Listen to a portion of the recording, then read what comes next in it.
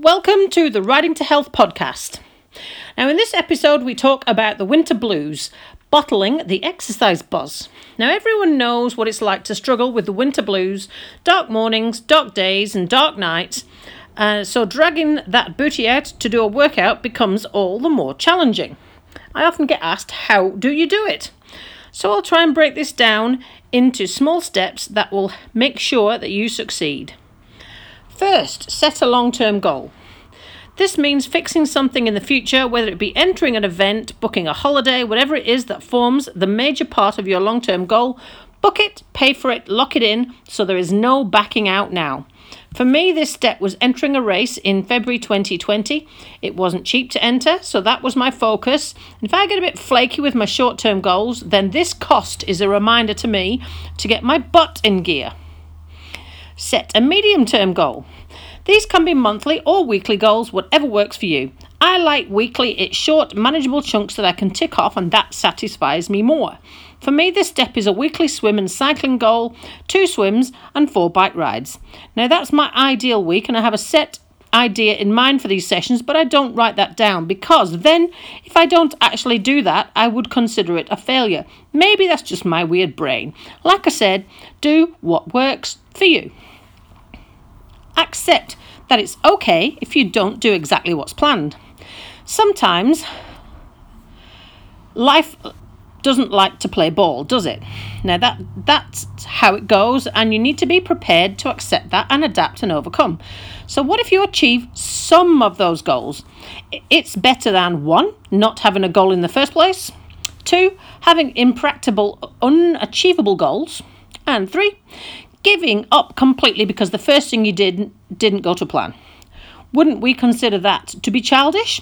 Yet so many people fall at this hurdle.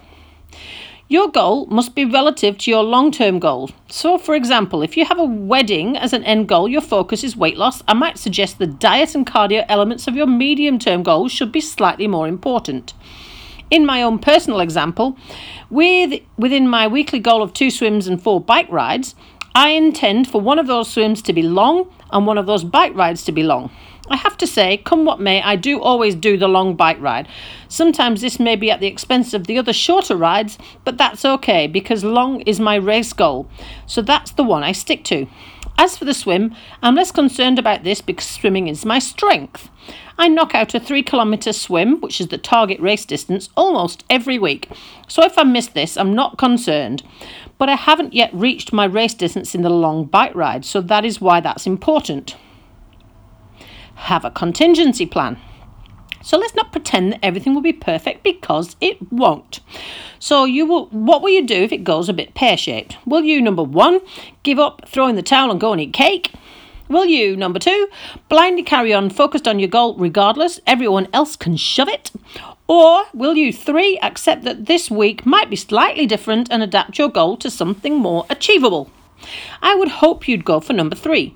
This week is a perfect example in my world that everything doesn't always go to plan, but I haven't adopted approach number 1. Well, not just yet. This week has been a high-demand week of working hours. I've been working long, tiring days, which means that I haven't achieved my 2 swims and 4 bike rides at all. If I'd carried out on blindly regardless, which was approach number 2, then I would run the risk of injury and burnout. If I'd adopted approach number 1, my end goal is in jeopardy and the potential that I've wasted my race entry fee. So I've adapted number 3 this week. On Monday, I was intending to go for a focused intervals bike session, but instead I did an open ride, 40 minutes, no agenda. A ride of some sort is better than no ride at all. On Wednesday, it was meant to be a swim sprint day.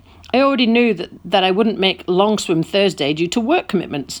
So on Wednesday, I went to the pool anyway, and for the amount of time that I had spare, I just swam. No agenda, I didn't count laps or time it, I just swam because, again, it's better than not doing it. What might this look like for you?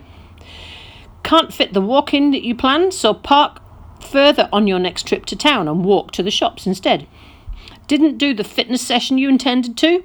So you went for a walk in the park with the family instead. Or maybe went out for lunch when you were meant to be watching those calories, so make tomorrow a carb-free day instead. The possibilities to adapt and overcome are almost endless, but never think that it's all lost and go and eat cake.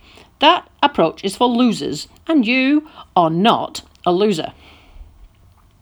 Got a particularly motivating approach that works for you that I have not mentioned? Please do share it with us by adding a comment below or sending us a message. We'd love to hear from you.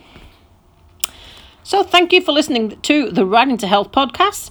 Do subscribe either on the App Store, on Podbean, or on our website for future podcast updates. Have a great day.